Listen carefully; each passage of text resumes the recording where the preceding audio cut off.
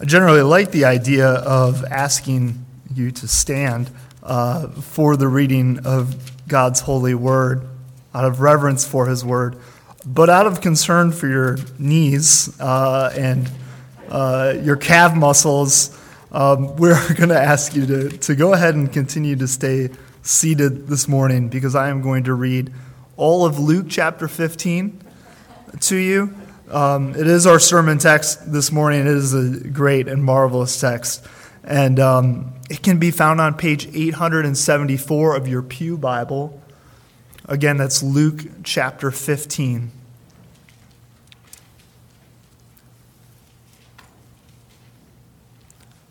Hear now the word of the Lord.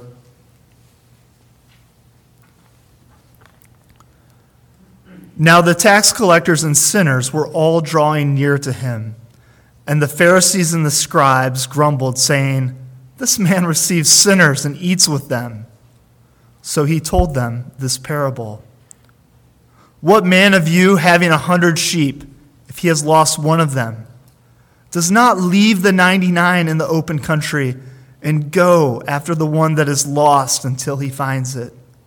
And when he has found it, he lays it on his shoulders rejoicing. And when he comes home, he calls together his friends and his neighbors, saying to them, 'Rejoice with me, for I have found my sheep that was lost.' Just so, I tell you, there will be more joy in heaven over one sinner who repents than over 99 righteous persons who need no repentance. Or what woman, having 10 silver coins, if she loses one coin, does not light a lamp and sweep the house and seek diligently until she finds it? And when she has found it, she calls together her friends and neighbors, saying, 'Rejoice with me, for I have found the coin that I had lost.' Just so, I tell you, there is joy before the angels of God over one sinner who repents." And he said, "There was a man who had 2 sons, and the younger of them said to his father, 'Father, give me the share of property that is coming to me.' And he divided his property between them. Not many days later, the younger son gathered all he had and took a journey into a far country. And there he squandered his property in reckless living. And when he had spent everything, a severe famine arose in that country, and he began to be in need. So he went and hired himself out to one of the citizens of that country, who sent him into his fields to feed pigs. And he was longing to be fed with the pods that the pigs ate, and no one gave him anything. But when he came to himself, he said, 'How many of my father's hired servants have more than enough bread, but I perish here with hunger? I will arise and go to my father, and I will say to him, Father, I have sinned against heaven and before you. I am no longer to be worthy to be called your son. Treat me as one of your hired servants.' And he arose and came to his father. But while he was still a long way off, his father saw him and felt compassion and ran and embraced him and kissed him. And the son said to him, 'Father, I have sinned against heaven and before you. I am no longer worthy to be called your son.' But the father said to his servants, 'Bring quickly the best robe and put it on him, and put a ring on his hand and shoes on his feet, and bring the fattened calf and kill it, and let us eat and celebrate. For this my son was dead and is alive again. He was lost and is found.' And they began to celebrate. Now his older son was in the field, and as he came and drew near to the house, he heard music and dancing. And he called one of his servants and asked what these things meant. And he said to him, 'Your brother has come, and your father has killed the fattened calf because he has received him back safe and sound.' But he was angry and refused to go in.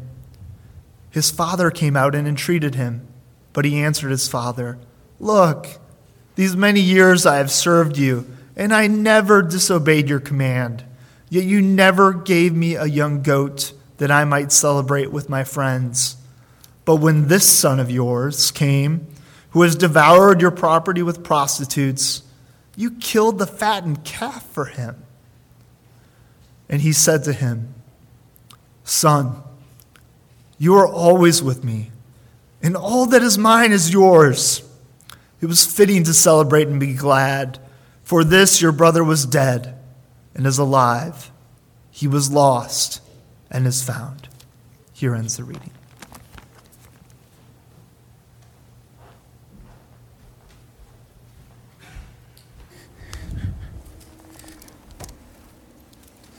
Let's go ahead and start by praying.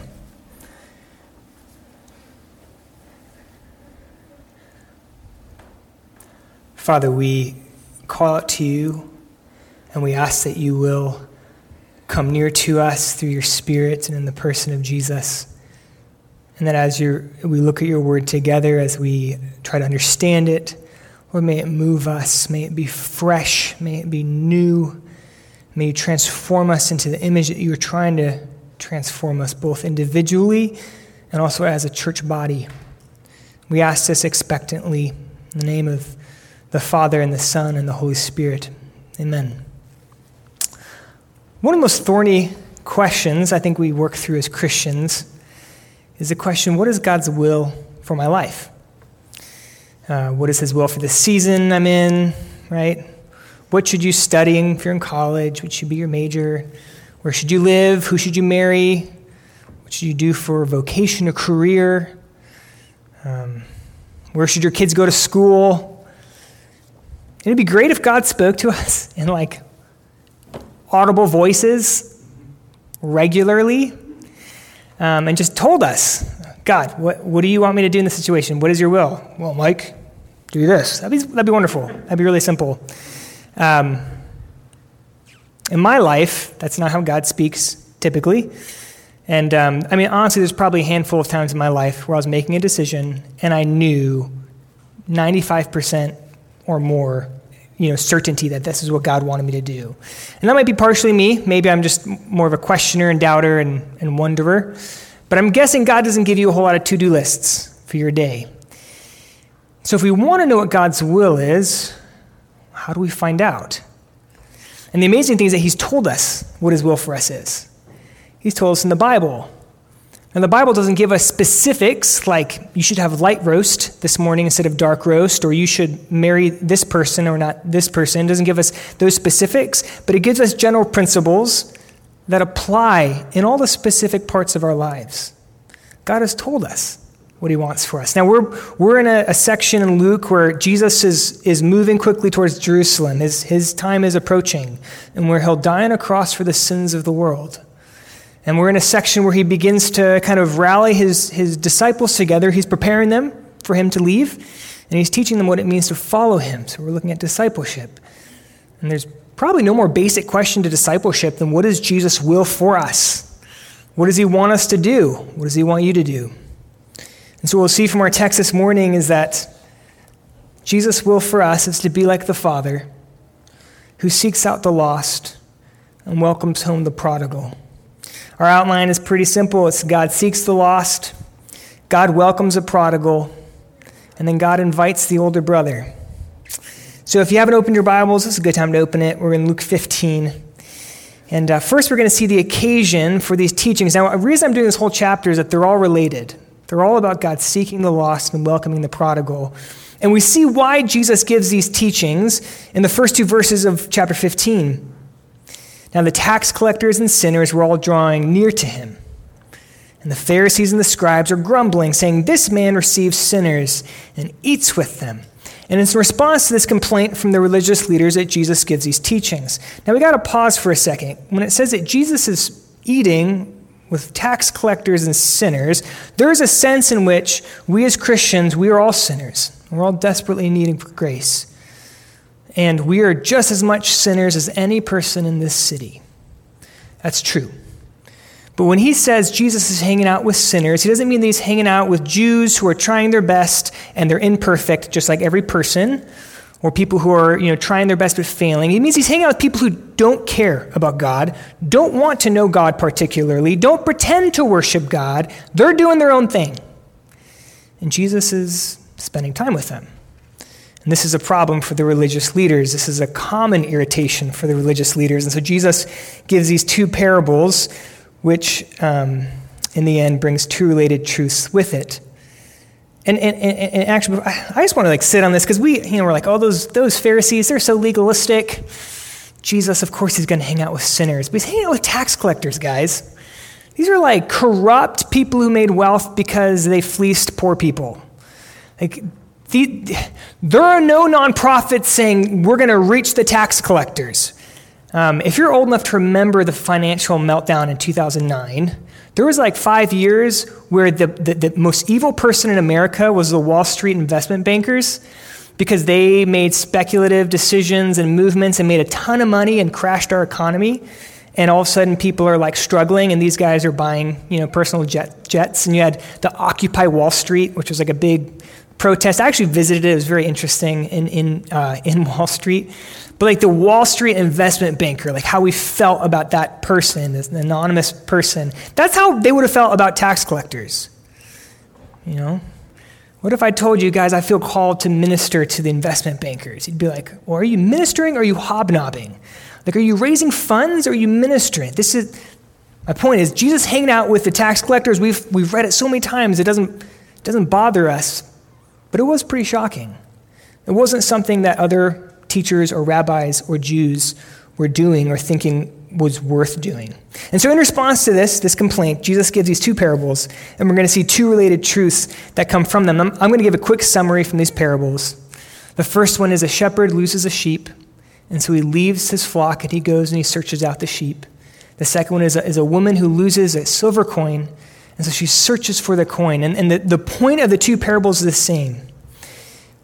They search for these things, the sheep or the coin, because they're valuable to them. The shepherd doesn't just say, oh, well, I got 99 others. No, the sheep is valuable to him. The woman doesn't say, well, I have 9 other coins. I don't need this 10th. No, she searches for it. Now, we don't think in terms of sheep. If you have sheep, that's awesome, but you probably don't. And so losing a sheep probably doesn't hit you with any kind of significance. But what if you lost your car? What if you woke up tomorrow morning and your car's missing? Would you just say, well, oh well, I have a second car, or I have a bike, or there is the bus system? No, you'd look for it. When Mark and I lived in San Antonio, her car was stolen out of our apartment parking lot. I got home on a Sunday afternoon, and her car's not there. And so I called her because I assumed that she was out somewhere, and I didn't know she was going anywhere. And I said, Mark, where are you? And she says, I'm in our apartment. So where is your car? And she said, it's in the parking lot. And we had this moment where did we leave it somewhere? Did we drive it to her parents' house? Then we were wondering, did it get towed? And then finally we realized someone must have stolen this. And the reason we were so surprised that it was a 1993, what kind of car was it? Hyundai. It was just a terrible car that had been spray painted and no one would steal it. And so it was quite a headache for the next few days. But what we didn't do is we didn't say, oh, your car's gone. All right, well, what's for dinner? No, we're this is our livelihood to be able to get to our workplaces. We need to find this. And what this text is telling us is that this is how God views those who are far from him. He seeks them. And so the first truth we find from these two parables is that Jesus sought out those who are far from God because God cares about those who are far from him. Jesus spent time with sinners and tax collectors because he cares, because God himself deeply cares and searches out those who are far from God. When God looks out over this neighborhood, Germantown, the 4,000 people, plus or minus 50, or when he looks out over our city of Louisville, 617,000 people, and many, if not most of them, don't know Christ, God doesn't say, well, at least I have a few churches. Oh, well. No. God's heart yearns for those who don't know him. He searches for them, just like if your car was missing, or your bike, or whatever your means of transportation is, if it was missing tomorrow, it would be a problem for you. You wouldn't be satisfied just because your feet still work. When God looks over the city, when he looks over the neighborhood, he's not satisfied that there are a few churches here and there or a few big churches out in the suburbs. His heart yearns that all people might know him. And he seeks for them. I wonder if, if we're tempted at times to be content with where God's Spirit is restless. We live in a country where a church can grow completely by transfer growth because there are enough Christians in America. A church can grow, explode numerically, simply because new people are moving to the area or they're leaving their old church. And that's not growing by transfers is not a bad thing, right? And maybe at their new church, they're growing deeper into their knowledge of God and deeper in their love of God, and that is a good thing. But this parable, it's not about a shepherd. God isn't the shepherd who stays with the flock to fix up those who are, have pain or something. It's the God who leaves the 99 to seek out the one who's lost. It's the God who's not satisfied that he has 9 silver coins. He wants to find the one that's lost. That's God's heart. God is the shepherd who leaves the 99 to seek out the lost. I wonder if sometimes we're content with, if we have more people this Sunday than next Sunday. Who cares if they're, just other Christians? We're content where God's Spirit is restlessly yearning to look out over our neighborhood and want to bring more people to himself. I wondered, and again, look at the examples he's using. It's like the shepherd who's, it's his sheep. Do we care as much about a person who's going to live forever as we do about a car that will be rusting in a junkyard within 25 years? Just like we wouldn't say, well, my car is missing, oh well. But do we say that about our neighbors? God cares about those who are far from him. And so Jesus sought out and spent time with sinners and tax collectors because that is who God cared about. It's the first truth we see from this. The second is that Jesus sought out and befriended those who are far from God because God cares more about seeking the lost than about appearances. This one I wrestled with this one, and I'm going to explain how I wrestled with it. But there's a hard tension to balance, which is first that God does care about holiness. God hates sin. He wants us to be holy and like him. He does not ever wink at sin. That is absolutely true. But yet, Jesus frequented morally ambiguous places. He went to places that would make you scratch your head and say, I'm not sure a Christian should be there. When he's hanging out with tax collectors, right, this is not like Super Sunday, okay? This is probably closer to a frat party. There's lots of alcohol.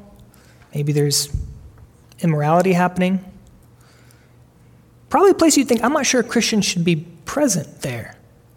Or think of it this way. If I told you, guys, I've been going to clubs, not like strip clubs, but like the music clubs you dance in, with the lights. I've been going to clubs a couple times a night, hanging out till 3 a.m. Would it make you uncomfortable? If you told me that, I would be uncomfortable that you were doing that. I just would. Is there anything inherently wrong about going to a club? No. Are there sinful things that happen at clubs? Yes. And Jesus would go to those kinds of places. He went to morally ambiguous places. Now the Jews, the Jewish leaders, that bothered them.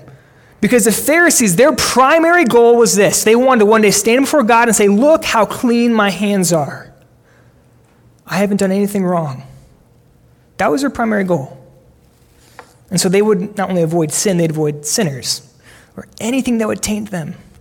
But what God is saying is that he cares more about reaching the lost than about appearances of righteousness. God's primary goal isn't for us to one day stand before him and say, look how pure and clean my hands are. Our goal is one day stand before Jesus and hear him say, well done, good and faithful servant. Well done. You've done stuff in my name for my kingdom.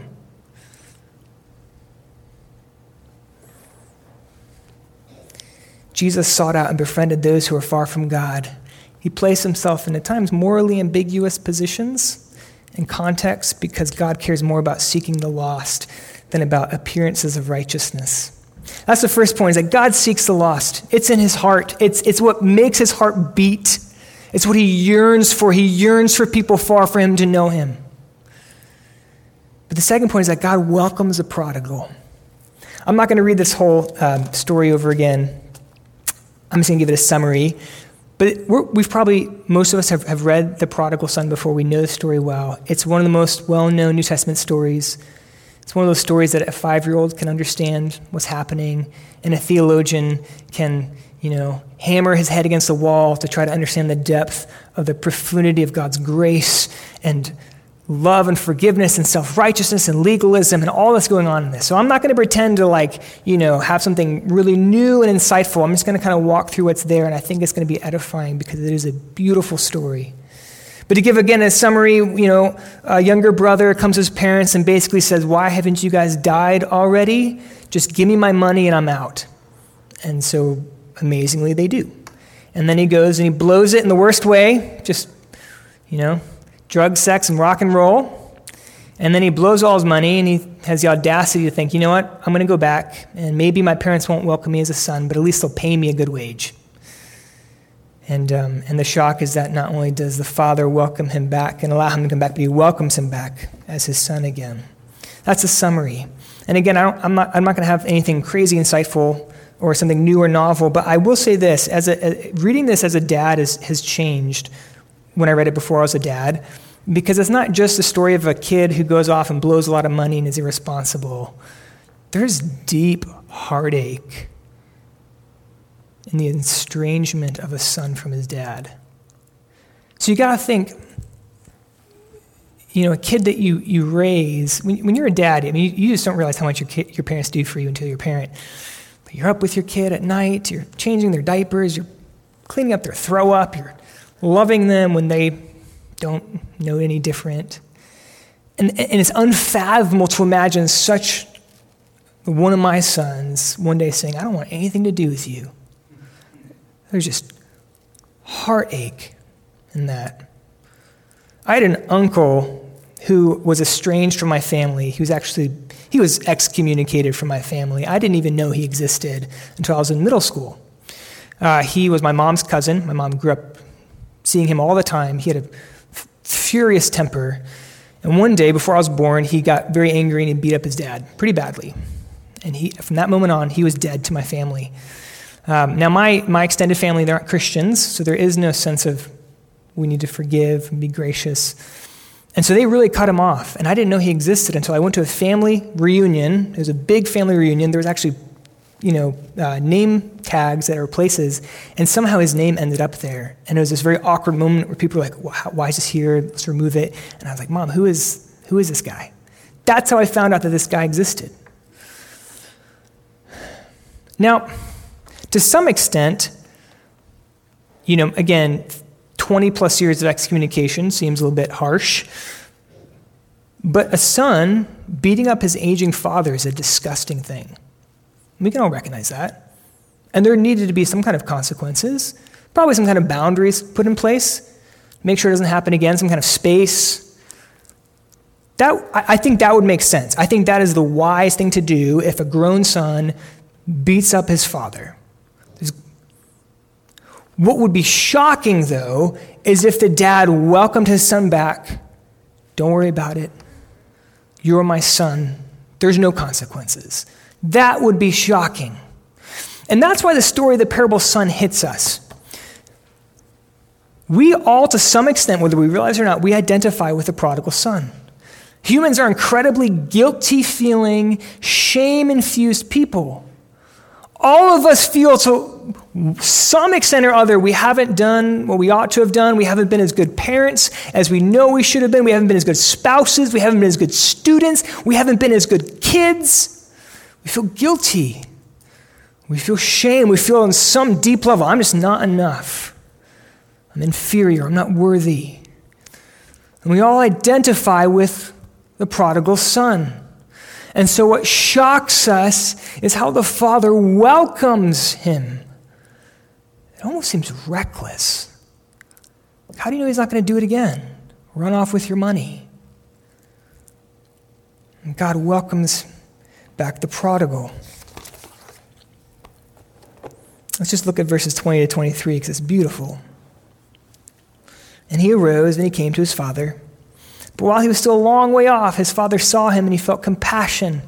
And he ran and embraced him and he kissed him. And the son said to him, Father, I have sinned against heaven and before you. I am no longer worthy to be called your son. But the father said to his servants, Bring quickly the best robe and put it on him, and put a ring on his hand and shoes on his feet. Bring the fattened calf and kill it, and let us eat and celebrate. For this my son was dead and is alive again, and he was lost and is found. And they began to celebrate. The father's been waiting for his son. I mean, he sees him while he's a long ways off. He's been waiting for him. He doesn't wait for his son to come to him and grovel at his feet for a while. You got to think the hurt that the dad went through. He runs out to his son. He gives him a hug. And the son kind of has this prepared script of repentance. And it's funny, so the son says it, and the image is like the dad saying, yeah, okay, whatever. Go get the fattened calf, my son's back. This son is like, I'm just going to be your servant. I don't worry. And it's like he's like hand-waving away his repentance.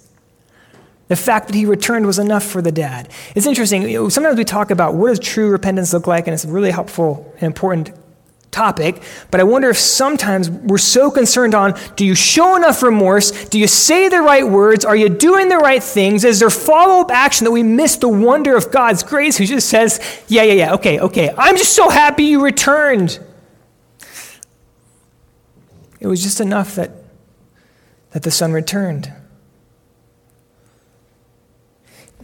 It is intentional and absolutely important that the story of the prodigal son comes after the parables of the shepherd seeking the sheep and the woman seeking the coin. Because here's the thing, unless we have been welcomed back as prodigals, unless we have seen that God loved us at our lowest, in our shame and our guilt, unless we've experienced that, then we're not going to want to join God in his mission to seek out the lost and to welcome the prodigal. Unless we know the love of Christ, who loves the unworthy, who welcomes a prodigal, unless we have known that, we're not going to be compelled by that love. So it's absolutely intentional that this comes after those other two parables.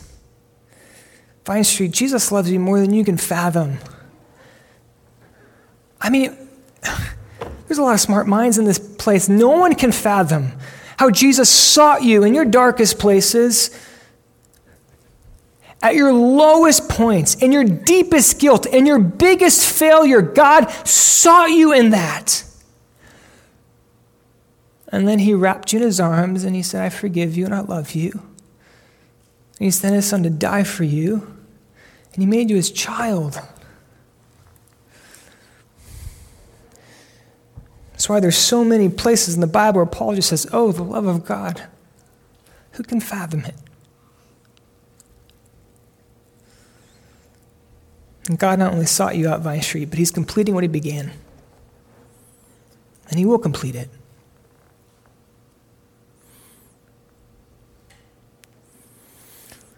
And it was the older brother, and also the Pharisees with him, who hadn't experienced being welcomed as a prodigal, and they were unable to join in the celebration of seeking the lost because they hadn't experienced that themselves. But here's the amazing thing, is that God still gives the older brother an invitation to reconsider and to join him.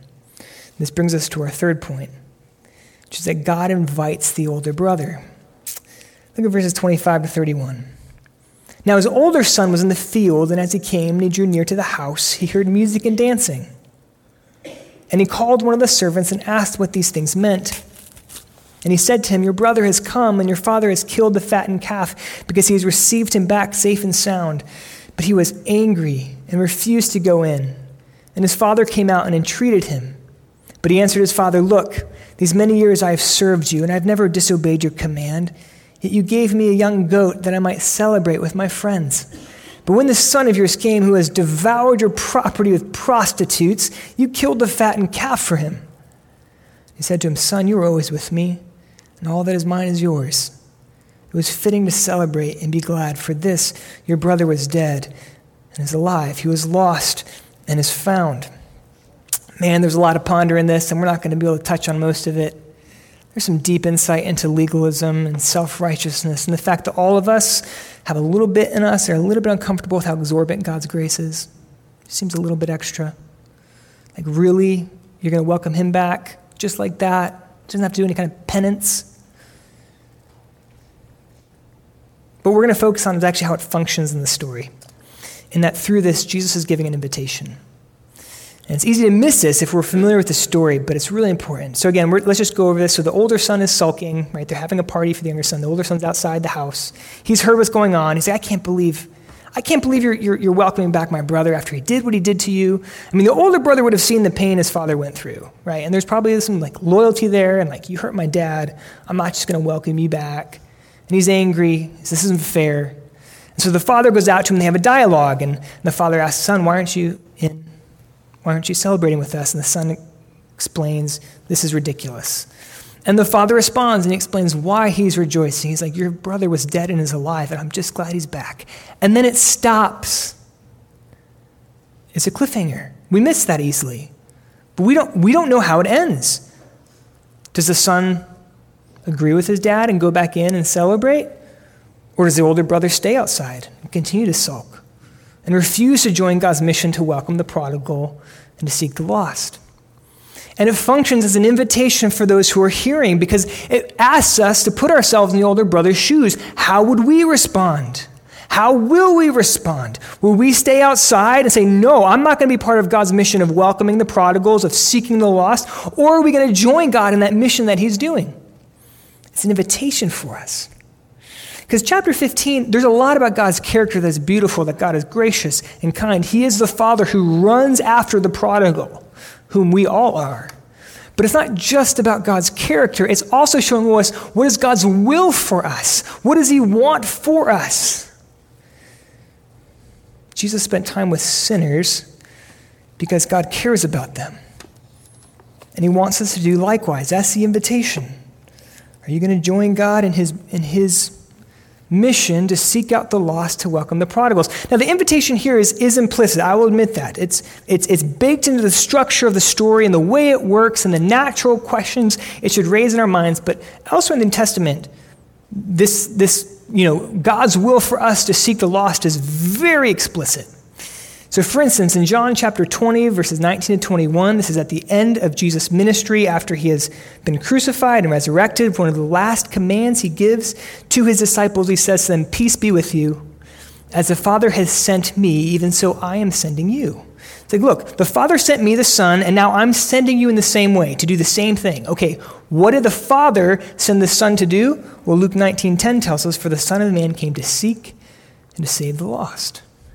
Saying, the Father sent me to seek out the lost, and now I have accomplished what needs to be, what needs to be done for the lost to be found. Now I'm sending you out to do the same thing. Join me in my mission of seeking out the lost.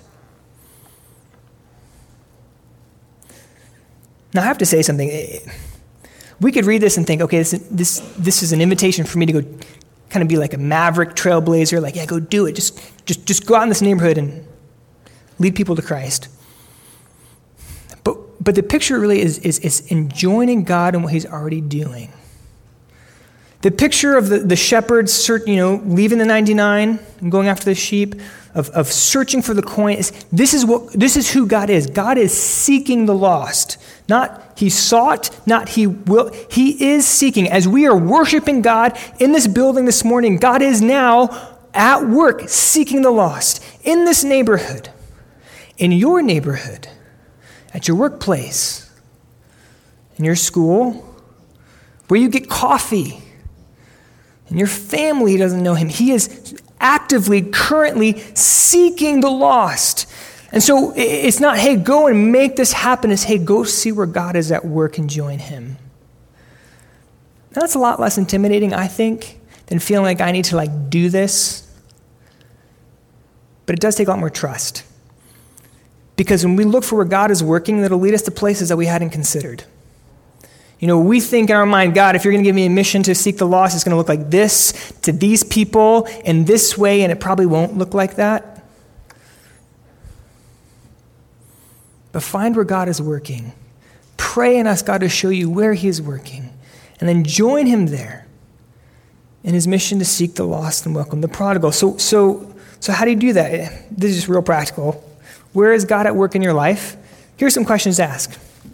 Who wants to be your friend? That's so simple, isn't it? Who wants to be your friend? Who's available? If people are like, I'm so busy I can't hang out with you. Well, who's available? Who is open? And lastly, who has need? Like, who really has need? Ask those questions and go where those questions answer, and you'll likely end up where God is at work.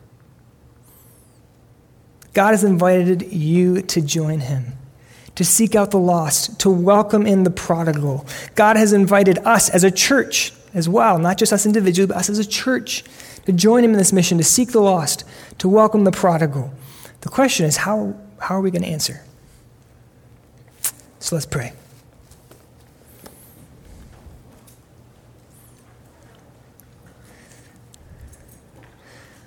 Father, we thank you with all our hearts that you are God who seeks out the lost and who welcomes a prodigal, because if that weren't the case, none of us would be here.